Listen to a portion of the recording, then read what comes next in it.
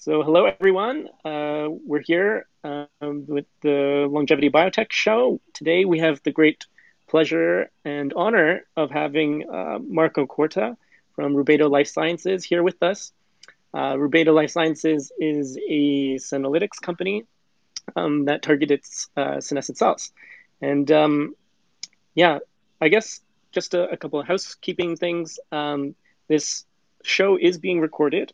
So later on in the show, when we invite people up to ask questions, if you come up, that means you're consenting to us recording, using your audio in the recording and also your profile photo in the video that we upload to YouTube. Okay, so without further ado, maybe we'll just start with some basic introductions. I'll go first, then Marco, and then Robert. So myself, I'm Nathan Chang. I'm the founder of Longevity Market Cap and the editor of the associated newsletter. Basically, it's a once-a-week roundup of all the different developments in the longevity biotech industry. I'm also the founder of a Longevity List, which is a website where people can find jobs, companies, and investors in the longevity biotech industry. And then, yes, I guess I'll hand it over to Marco. Thank you, Nathan, and thank you, Robert, for the very kind invitation to talk today. It's exciting to contribute to this, great show. I think it's really good for the field and to promote all initiatives around longevity therapeutics. So about me, Marco Quarta, as you mentioned, I'm the CEO and co-founder of Rubedo Life Sciences, and I've been let's say in the longevity regenerative medicine space for a very long time. Prior to that, I was at Stanford directing my research team there, focused on aging regenerative medicine. Prior to that, I did my postdoc at Stanford with Tom Brando, one of the leaders in the fields. It's the Tom's lab is where the idea of the parabiosis was launched, right? And if you're not familiar with that, is this experiment, famous experiment that showed that you can put together, like combine surgically, an old mouse and a young mouse, so they can share the blood. And what they found is that the old mice were able to become younger from a biological standpoint, rejuvenate and regenerate better and recover functions. Suggesting that there are some rejuvenative factors in the young blood, right? That then further studies show that this is true, and there are even companies who build upon this idea in the longevity therapeutic space. But so anyway, that's where I did my postdoc, working with Tom for years, and we still collaborate. And as my former mentor in the space. In general, I have a PhD in aging and neuroscience, degrees in biotechnology, bioengineering, working always in this around this idea. And as a scientist, then as an entrepreneur, Rubedo Life Science is not my first experience. I started other companies before, back in Europe, and here in the Silicon Valley. So more recently, I also co-founded another longevity therapeutic companies here in the Bay. It's a spin-off of Stanford called the Turn Biotechnologies with my friend and colleague, also faculty at Stanford, Professor Vittorio Sebastiano. And that was a different story. We showed in that case how in a transient epigenetic strategy based on RNAs, technology similar to the vaccines of modern vaccines of Moderna and Pfizer pretty much, but used to epigenetically reprogram cells to rejuvenate and turn back their biological clock. So that's me in a nutshell. There's probably more, but I guess I can stop here. Okay, great. Thank you. And Robert? Yeah, thanks. So my name is Robert Zimmerman. I'm co-host here at the Longevity Biotech Show. I'm a researcher in an aging biology lab based in Quebec in Canada, and I have about 10 years of experience in bioinformatics and research software engineering. Okay, back over to you, Nathan. Okay, great. So I guess my first question for Marco is really basic. What is Rubedo Life Sciences, and what are the kinds of therapies that you guys are trying to develop? Sure. So let me maybe do a step back, because you mentioned correctly that Rubedo is a senolytic company, so developing therapeutics to target senescent cells. I would say Rubedo is not a senolytic company per se. So the idea behind Rubedo and the platform that we built, which is called Alembic, and maybe for the sake of interest, the all names Rubedo and so Alembic are names that they come from alchemy. And in an alchemic literature, the Rubedo is the last phase of the operation to realize the universal medicine, the elixir that gives you longevity and immortality in the mythology. And with the idea that really we wanted to develop therapeutics, so novel medicines that are customized for the biology of aging and for older people. And so to do that, we really wanted to make novel compounds. Technically, it's a novel composition of matter, so not really screen or find existing compounds, but design and make compounds that are made for this purpose. And why so important? It's because with age, things change, as we know. After a certain age, there is this exponential risk to develop, one or more age-related diseases. Right? Everything happens exponentially after a certain point, and in humans, it's typically around 60, 65, where there is this, inflection point, and then, there is every year a higher risk to develop a number of comorbidities, and there are reasons why behind that. Which means they're changing biology, and so the patients are also different. As we age, an older person has a different metabolism. Drugs are metabolized differently. There is a lower tolerance to side effects and toxicity. So there are all things to take into consideration. And even more that, there is the fact that there are some rare cell types that slowly emerge and accumulate with age and eventually drive age-related diseases. Senescent cells is one of them, but there are others. So the idea behind Rubedo is how can we find the rare cells that drive age-related diseases? How can we really identify, create an ID, profiling them, and then how can we use this information to make drugs that are engineered to selectively target those cells and not the others? Right? In this way, we protect the healthy cells, we target the bad cells that are driving the aging process. So we solve these three problems in this way. We make drugs that are selective, that have a high efficacy and high tolerability and safety profile for aged people with age-related diseases. So that's what really Rubedo is about. And we can talk more about that and how we do that through our platform that we call Alembic. Again, another alchemic name. Alembic is the apparatus used in alchemy to make the medicine, this elixir. But it also is an acronym for us that stands for algorithms for life-extending medicine using biology, informatics, and chemistry. And so I can tell more about that.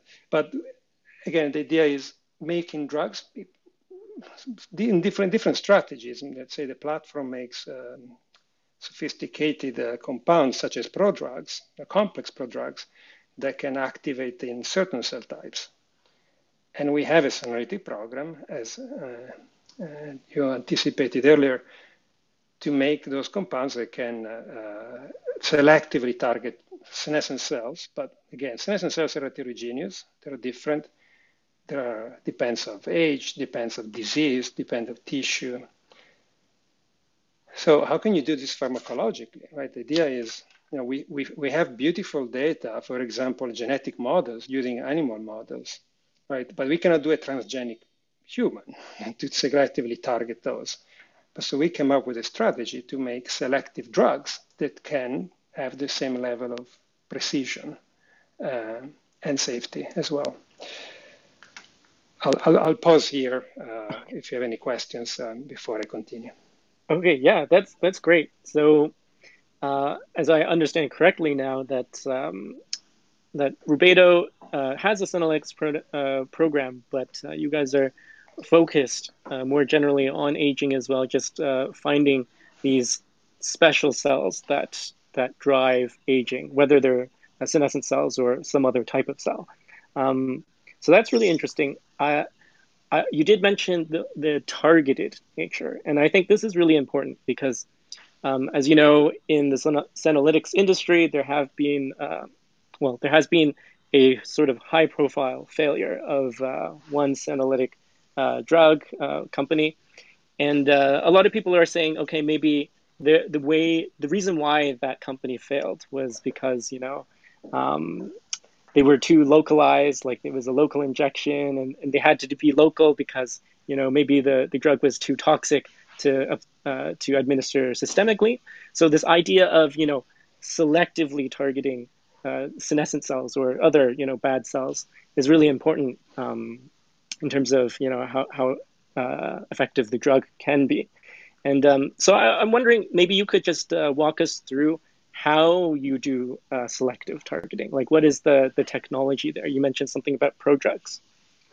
Yeah, and that's one approach, right? We invented several strategies, novel chemistry, for example, and the computational approach to address that. So let me kind of try to give a high-level view of the approach. As I said, everything starts with our discovery platform, Alembic, that is really a sophisticated, let's say, multi-dimension, multi-omic approach that really the idea is how can we look across multiple dimensions to see what's really emerging with age.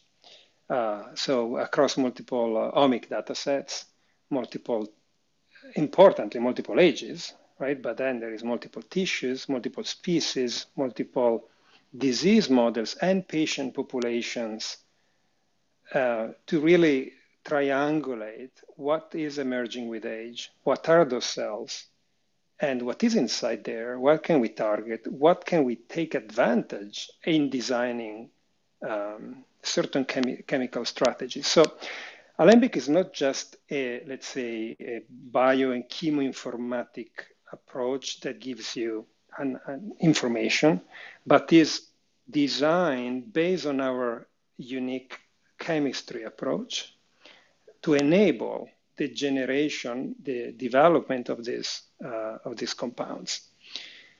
And an example, as you mentioned, are, for example, prodrugs. What are prodrugs? Are compounds, are molecules that are inactive, at least the way we design them. The idea is, let's make drugs that don't work by design. So we really are putting lots of effort in making drugs that don't work unless they find the right cells, right? And then they are activated into an active form. And if you need it, right? The idea the idea behind those prodrugs or other strategies that we're using is, if you take, let's say, talk about senescence and senolytics, right? Let's say you're young and healthy and you take a Rubedo prodrug and you don't have senescent cells, nothing happens. But if you have those cells, then you can trigger the activation of the prodrug selectively and proportionally to your age and disease and need in that sense. So there are multiple ways to do that. We've definitely advanced a number of approaches. I can't disclose into many details, but for example, we released in preprint a manuscript. Now we're doing it's in the revision process for peer publication, but the preprint is available. And in that case, what we did is, again, that's a very simple prodrug. What we are developing actually therapeutically are more sophisticated than that. But in that case, we asked a simple question is, can we take a pan-cytotoxic compound? So a compound that is very toxic, it can kill senescent cells, but also other cells, and taking advantage of a known marker of senescence, which is beta-galactosidase, is an enzyme, right? It is expressed and enriched in senescent cells typically. And can we use this enzyme as a tool to activate our prodrug and in senescent cells that have high level of this enzyme? And the answer is yes. And so we proved this in vitro and in vivo. We tested this in geriatric mice, very, very old, 30 months or older, that might correspond in a geriatric person, maybe in the 80s or 90s. And we, where we proved that the compound becomes very well tolerated, right, compared to the unmodified version that is very toxic and kill even young animals. But instead, the prodrug can be used chronically, dosed repeatedly at high doses into very frail old mice that can tolerate that. But we also found that it was capable of in vitro, but also in vivo in animals, selectively clear those burden of senescent cells, resulting in restore of function. So the question there, we didn't want to see, can we delay aging? We wanted to ask, can we reverse some of this, age-related loss of function, such as cognitive functions? Those mice are kind of a dementia. They don't remember. They don't move. They have frailty. They're weaker. Their muscles are weaker. They don't regenerate as younger. And then after treating them, they tolerated well the treatment, but they also recover in muscle function, in stem cell functions, regenerative functions, in cognitive functions, and memory, and etc. So that was a proof of principle, right? And we definitely move way more advanced work and studies in the generation of our compounds. But that gives you the idea of, for example, a type of, in that case, simple prodrug using a very generic toxic compound, turning into a selective senolytic compound. And that was the first proof of principle that we did back in the days. Yeah, got it. Yeah, that's really cool. Yeah, so anybody who's interested in reading more about the paper Marco's talking about, it's you can find it on their website, actually, in the publication section. It's preprint currently. Yeah, very cool results.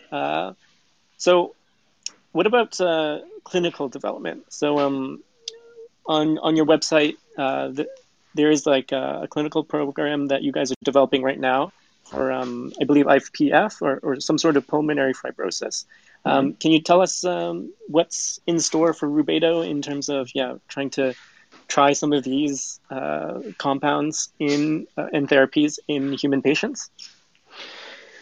Yeah, we are working to advance. We're in a preclinical stage, right? I want to make sure that we are not ready to go first in human, but we're gearing up for that.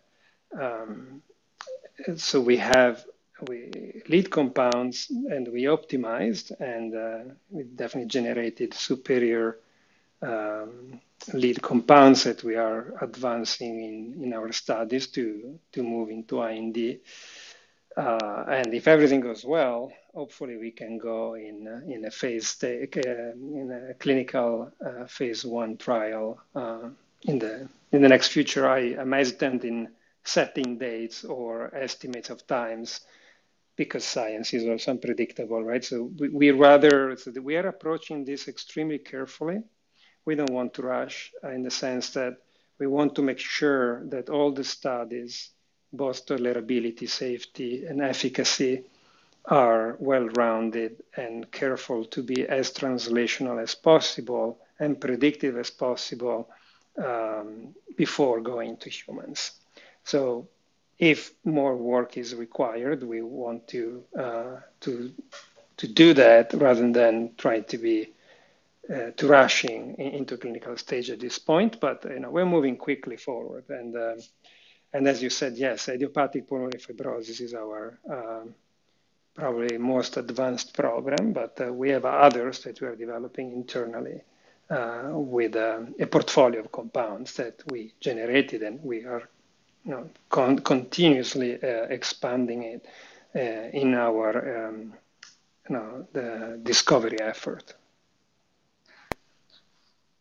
Yeah, great. I guess maybe we can go back in time and talk about the backstory behind the company.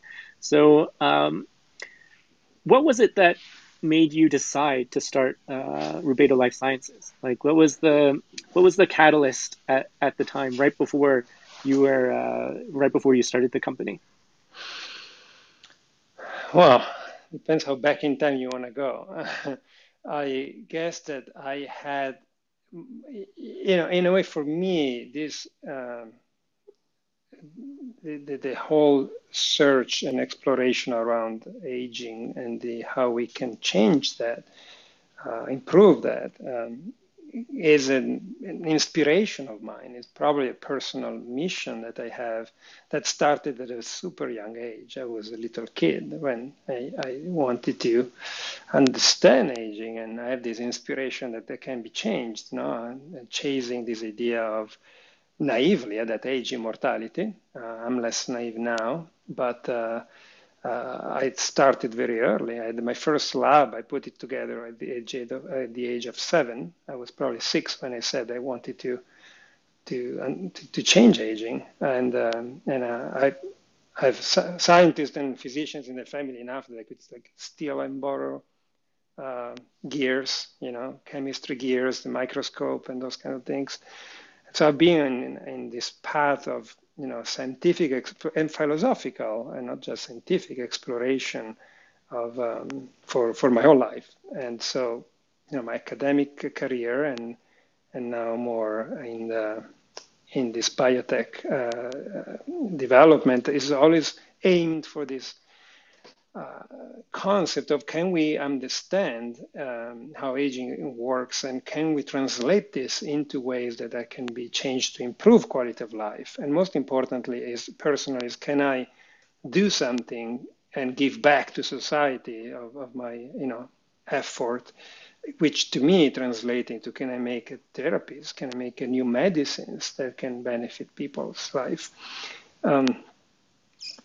And maybe a point in general about this longevity space, that sometimes I hear comments of, well, yes, there is an aging population, but there is a growing population. This is already becoming a burden, right, for the planet.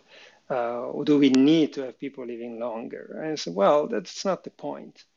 The point for me, and I think in general, is, can we make people living healthier for longer? So giving more life to their more life to their years, right? Rather than more years to their life. And why this is so important? Well, for example, the socio-economical burden of sustaining an aging population, if we can postpone in time the onset of age-related diseases, would alleviate enormously the cost and healthcare costs, for example. It would also add a wiser population, a generation that can still contribute and happily be active, involved in the society, from the older people that are healthier and younger in that sense. So those are all personal drivers to me. And Rubedo specifically, I found in not just the technology and the approach that we have, that I thought that I've seen many strategies and approaches, but I thought that was really the chances to deliver, to execute those and make a new generation of therapeutics that can really target age-related diseases first, and aging as a whole, aspirationally in the future.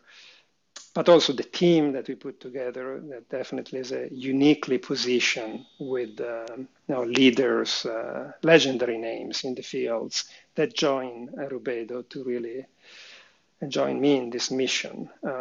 So those are all maybe a long answer to your question, but those are all reasons or drivers that personally made me choosing in leaving academia and focus full time in Rubedo to move forward in our mission, and hopefully we can achieve this goal soon.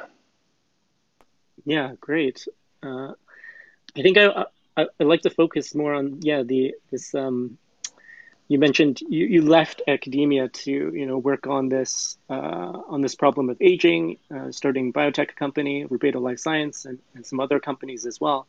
Um, Maybe I'd like to ask you just what are the sort of things that um, academics should know about starting a biotech company, right? Like generally speaking, I think a lot of graduate students or postdocs or whatever, they're trained to become academics, right? But then a lot of them transition into starting their own biotech startups or whatever.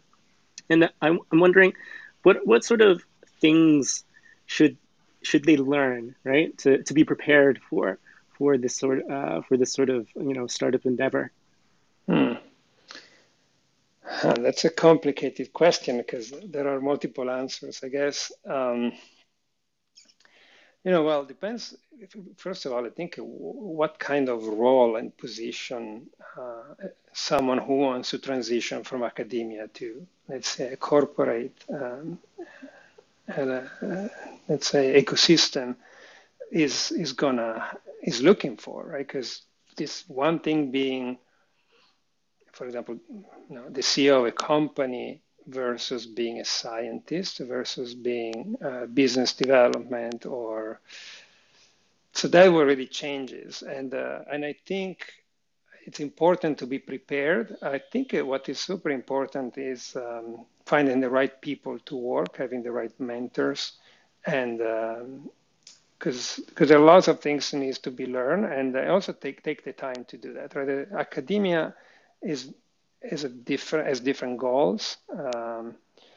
You work in this idea of diving down into expanding knowledge, understanding basic questions, and there is a mechanics around that is very different into what do you need to actually turn an information into actually something real, and there are so many other layers that you need to take into consideration. A discovery in basic science, for example, it could be incredibly important and exciting, but it might not have a real value in terms of practicality or can be translated into something real. And so I think I wouldn't jump too quickly into, hey, this is great, let's do something out of this, because to de-risk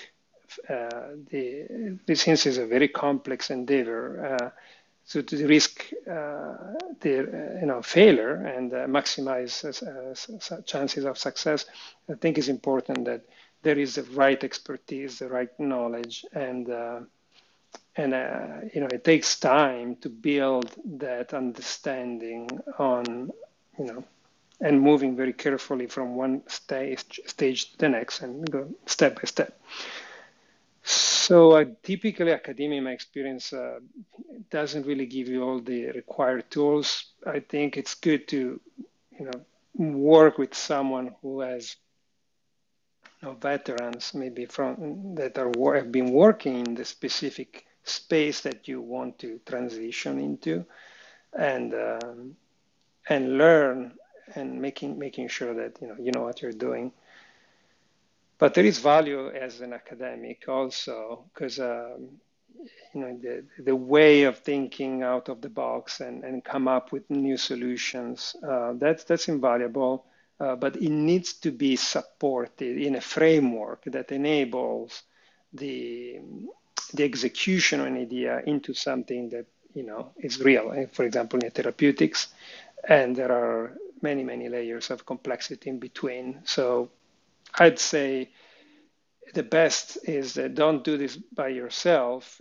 Don't try to reinvent the wheel, and seek for the strongest team as possible that can really fill the gap and that you can learn from if you don't have that experience, which takes time, takes a long time. Yeah, definitely. And you mentioned having the right mentors, right? So maybe you can speak to that? Like, what kind of mentor would be ideal for like a young founder who's starting off, who maybe wants to start like a longevity biotech company, and how can they find these mentors? Well, that's it's a bit of luck, I guess. But it's also, I think, the reputation. It's important. It's one of the most important things. So do everything you do at best as you can at any stage. Right? If you are a graduate student, try to do your work at best as you can and working with the best people as possible, because that, it kind of opens the door for what's next and attracts other talents and that you can work with. Finding the right mentor, it's not easy, definitely, and you need to be exposed as much as possible to many people in the space. Now, if you're saying what's the best mentor to start a biotech company, it's hard to say. Its personality takes a lot, but certainly you want to see what's a track record of a good mentor. Is this an established person who proved already successfully that that it did before what you want to do, maybe multiple times? What's the reputation of this person, and what are the accomplishments? And certainly, is there a cultural fit with you? I think these are all important aspects that you need to take into consideration. And there is not only one, right? You need multiple mentors that you can learn, especially if you need to start a company, right? There is a scientific aspects, there is a financial, there is entrepreneurial, there is a business aspect, legal. So there are many components that I'd say you should try to always work with the best. Because and the other good thing is typically people who succeeded well, they want to pass this knowledge. They want to see others following the same path and be mentors in that sense. So, I think they're out there if you look for them.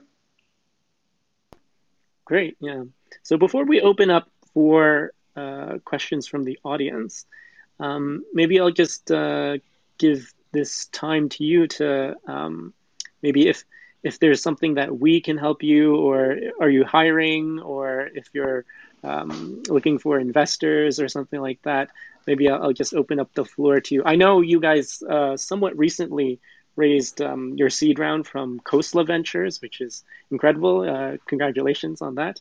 But yeah, if there's anything that you wanted to say to the audience or people listening to the podcast later, yeah, here's your chance. Oh, well, thank you for the chance. Actually, yes, we closed not too long ago our seed round with Khosla. We are actually getting up for our Series A, and it's happening very soon. So we are ready to move to the next stage. We definitely reached very quickly that inflection point, that at this point we are ready to move to the next stage. And so if there is interest and people want to hear our story, that we should be able, we expect to start the fundraise soon, really soon. So if anyone is interested, and please, you can reach out to me. I'll add to the list, and when time is ready, I'll open up invitations so people can book a time on our calendar and join the round of presentations for our Series A, which is going to happen soon. So feel free to reach out to me at my email, as Marco Quarta at rubedolife.com. Happy to connect and have conversations if there is interest about. That's in terms of investment round for the Series A. We are also very open to partnership. So if there is any interest for discussing new exploratory programs in partnership or in general, again, reach out to me or to partners at rubedolife.com. And hiring, well, it's on our website. We always have some open positions I think we have, 2, 3 positions open right now. So you can look on LinkedIn or again on the website and to see open opportunities. And I think we are looking for a couple of scientists and senior scientists and lead scientist position level right now. Okay, great. Yeah. So anybody in the audience or listening at home, Marco mentioned that they are raising a Series A round very soon. So if you're interested in this or know someone who might be interested in investing in a company that's also backed by Khosla Ventures, doing some really great stuff, yeah, definitely reach out to him. And he also mentioned that they're hiring. They have some positions on their website. I also see that there's an internship, so other people who are looking for possibly an internship can take a look at that listing on their webpage as well.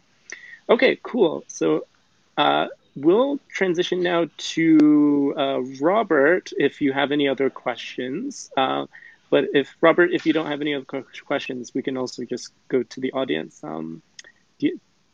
What's your call, Robert?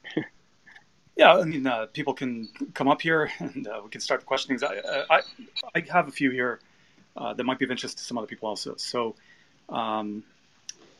Marco, you were talking about how you got started in the field and you had a very long-term interest in this and so on. So a question that's interesting to me and might be interesting to a lot of other people, I think, especially those who are not as familiar with the field of aging biology.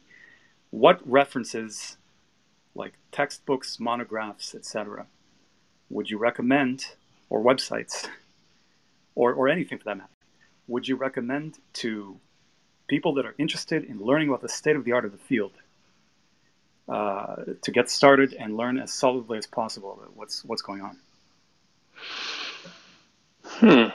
It's an interesting question.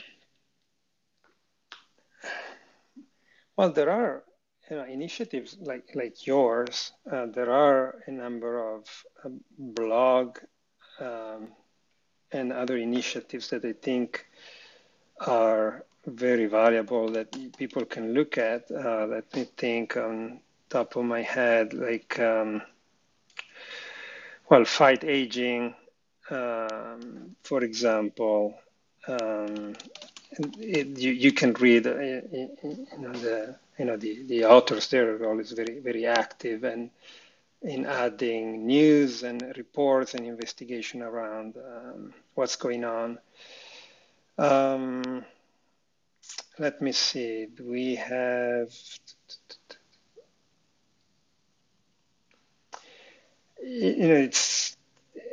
I don't think there is a necessarily a one comprehensive aspect. My best suggestion is to be updated to scientific literature, right? Looking at some of the top tier journals. And recently, like Nature Publishing Group, for example, open up Nature Aging. For example, that's a great way to read about that and be up to speed. But in general, I think I would try to look carefully on the scientific literature rather than try to to be too general in that sense. Maybe it would help if I rephrase it a little bit. Are there any books or papers or anything, or any comments or anything like this that particularly influenced your understanding of the biology of aging?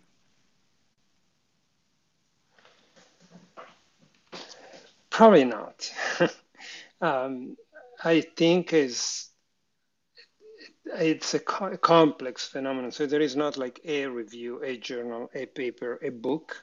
I think it's a collection of all of it, and I constantly, read and explore things that it's hard for me to identify the one specific source of inspiration. That's why you hear me be struggling here and giving potentially a good answer. I probably don't have it. Sorry. No, fair enough. It is a complex field for sure. One other question, then I guess we can go to Juliana here. So you were presenting a couple of years ago at a Foresight Institute event on an idea called the SymBio Watch, a wearable for longevity.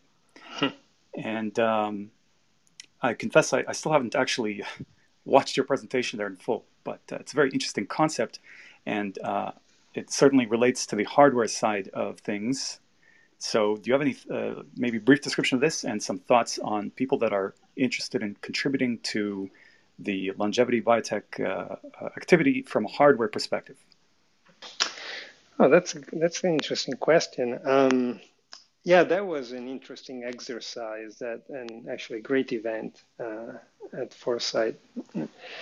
And yeah, I mean, as a also bioengineer, I've been actively involved in my past in initiatives of like biomedical devices or but my first company actually that I started back in Italy when I was doing my PhD, and that was I started by participating to a business plan competition.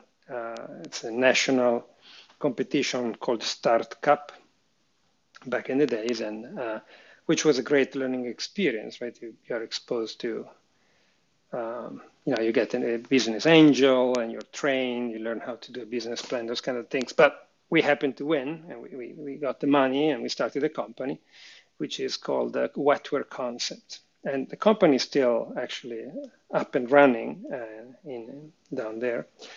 The reason I'm saying is that in that case, we were really combining hardware and biology together. Wetware is a name that I took from cyberpunk literature, and is kind of the evolution from hardware, software, and wetware is, the biological matter that can process information. So we were doing there is using semiconductor chips combined with engineered muscle cells or neurons. That was a while ago, almost 20 years ago. And to create devices that can, detect biological events and use as biosensors or potentially invasively implanted for other applications. So that was something that we did back in the days. Then the company took a different direction. We did a joint venture, and we started to make more lab-on-chip kind of things. But the SymBio Watch, the idea that you mentioned, I think there is a tremendous opportunity in that sense, especially because the field matured since then to a point of complexity that I think there are tremendous business opportunities and ideas of how can we use like devices in the longevity therapeutic space. Well, for example, developing like a non-invasive or minimally invasive diagnostic devices that they can inform, read, or predict biomarkers of aging and disease longitudinally, so keeping track of what you're doing and giving you predictions of your health state or how interventions that you could do to change how you're like aging, maybe your lifestyles, or you are exposed to factors that are actually accelerating your aging, biological age, not chronological age. And so you might need to prevent this before you reach that, you're accelerating maybe your inflection point, or the other way around. Can you slow it down? And that could, be used in also as beyond that therapeutically, developing diagnostic kits that can be used. They're really important in the aging field. I know that NIH and NIA in particular is very interested in that. So that, for example, could be a very good, valuable proposition in the longevity therapeutic space, longevity space in general. How can we develop devices? And now, there are multi-omics. It's becoming cheap. There are ways to accelerate analysis through AI, machine learning, and a number of other algorithms that can really use to kind of decode a massive amount of information that we can collect or we can track over time, and maybe on integrated way, sharing information with others, building platforms around that. So there is definitely opportunity to combine, again, hardware, software, and maybe, to go back to my initial point, wetware, so sort of a hybrid interfaces or devices that can collect biological information in real time or over time to predict how the biological aging is going, is changing, or potentially reverted as well. Yeah, one final thing, because it wasn't mentioned earlier. Is your company somehow potentially open to investigations involving drug delivery technology? Like, for example, the mRNA vaccines for coronavirus are using lipid nanoparticles. Excuse me. If such a thing were available, would that, to your company, would that make things better or easier, or improve the technology in some way? Well, so at Rubedo, our platform makes small molecules. Those prodrugs are based on small molecules. So like, you don't need any specific system to deliver these drugs. So that's another strength of the approach, right? We take advantage of an established pharmacological development process based on small molecules, well known. And so it can either be like a pill, it could be another way to administer a drug, but are small molecules. So there is not really a major issue, in making formulations for that, because this is an established field.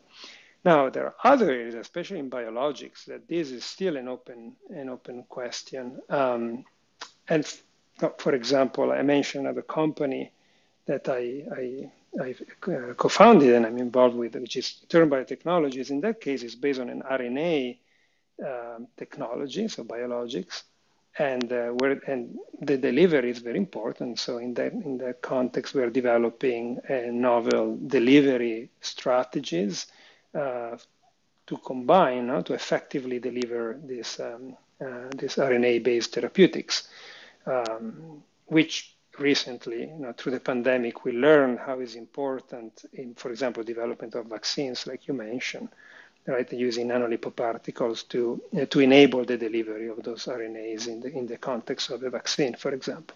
So yeah, new delivery approaches, especially in biologics, for a number of different longevity therapeutics that are currently in development with multiple companies and more to come, is certainly a very powerful and very valuable and needed, is an unmet need in certain areas, which I encourage people to look into, because it would be also a good business opportunity as well. All right, back to you, Nathan. Okay. Yeah, so just to reset the room, we have Marco Quarta here, the founder of Rubedo Life Sciences.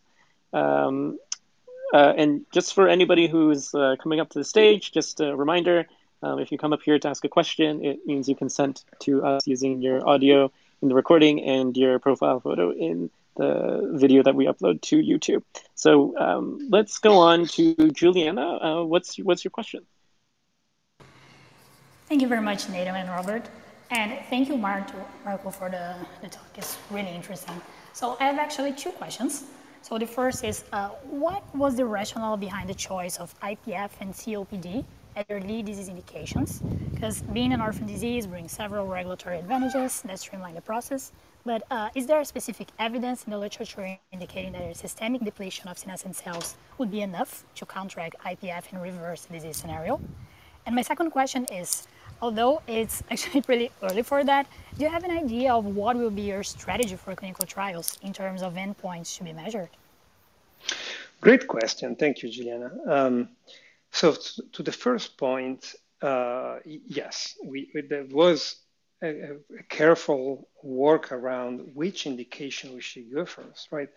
So Rubedo is not a, let's say, respiratory pulmonary disease type company only. It is not an oncology company, it's not, but we could go after all of that. But that poses also, and that's a typical question for companies like ours, going after, mechanisms of aging, which is our master regulators of multiple diseases. Then say, so what do you want to target first? So we carefully thought about that. And IPF, yes, as you said, yes, is an orphan disease status, and there are maybe certain advantages in terms of clinical strategy. And but beyond that, it's really that the role of senescence in IPF is becoming more and more clear to be a driver, a very important factor that could really resolve or have a very strong therapeutic capacity in this patient population. We partner up with the Sinai Medical Center at LA, and Professor Hogebaum is a professor in the respiratory diseases, and it's been working for 25, 30 years in IPF and cellular senescence, and he joined forces with us. And the field is coming to the growing conviction that the role of cellular senescence in IPF plays a critical role. So we decided that we wanted to hopefully bring to the clinic and a first treatment that can really benefit the patient population, and so we decided to prioritize IPF towards other programs that we initiated internally.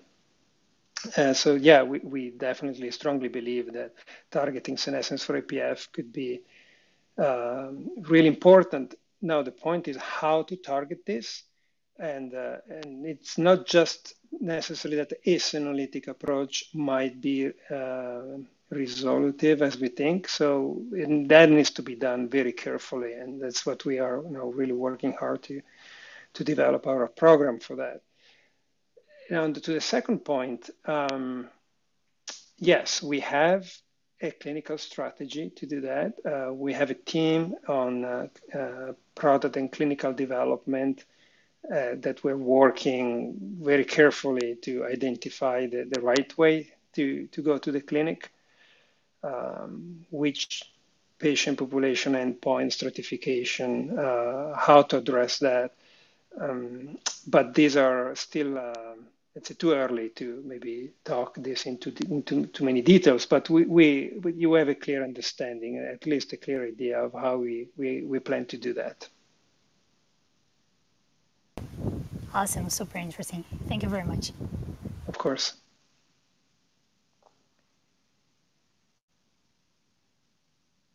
Okay, yeah, if we don't have any other questions, I have a ton of questions that I can ask Marco. So back to our point about unity biotechnology, right? And this idea of localized administration or systematic administration of senolytic drugs, right? So there's this idea that to be able to really, I guess, ameliorate the effects of, the SASP, right? The inflammatory and pro-fibrotic effects of senescent cells, you have to go systemic. Do you think that's true, or is there a way to do it locally, or yeah? So do you think we have to go systemic to be able to address the problem? Well, so I think senescence biology is also more complex than we think, and we are learning this every day, right? So I think we need a lot of different efforts to develop multiple senolytic strategies. It's a little bit like oncology. It's not that there is a cure for cancer. There are many types of cancer, so senescence can be different. It's not that because there is some evidence with some existing compound, for example, the cocktail D plus Q, that in animals showed some efficacy and can be used, and they're like suggesting in some clinical trials run at the Mayo Clinic that there is efficacy, but that's not going to be a cure for everything, maybe even for anything necessarily, without being carefully developed. And same is in general. Well, how do we target the biology of senescence as a therapeutic opportunity? So that's where there are multiple ways, multiple strategies, and it's not that simple. So different compounds, which pathways, how you target senescence, in which cell types, in which tissue. It might. So to your point, there might be. There are possibly indications, clinical indications, that a local administration could be advantageous. It is true that if we think in the context of an aging process where, if we can simplify thinking, or you keep accumulating senescent cells, overall increase chronic inflammation overall, so you need to clear this systemically to change significantly the whole body status. But then you need to look specifically in a disease, right? There might be a specific role of senescence and accumulation of senescence in a certain disease, in certain indication, where a local administration could be advantageous. And so I think what the initial thinking at Unity in going after osteoarthritis, for example, and using those, they may have limitations for systemic administration on their compounds. But the idea of using some privileged tissues and do local clearance of senescent cells, it makes sense in certain ways. And now they're targeting macular degeneration. They're moving in phase 2. I think there is a good chance that actually could show efficacy. I think it's hard to say why that didn't work for osteoarthritis, and I wouldn't simplify in saying it's because the senolytic approach didn't work in that case, right? When you run experiments in animals, you can run many conditions and try to dissect and understand how things work.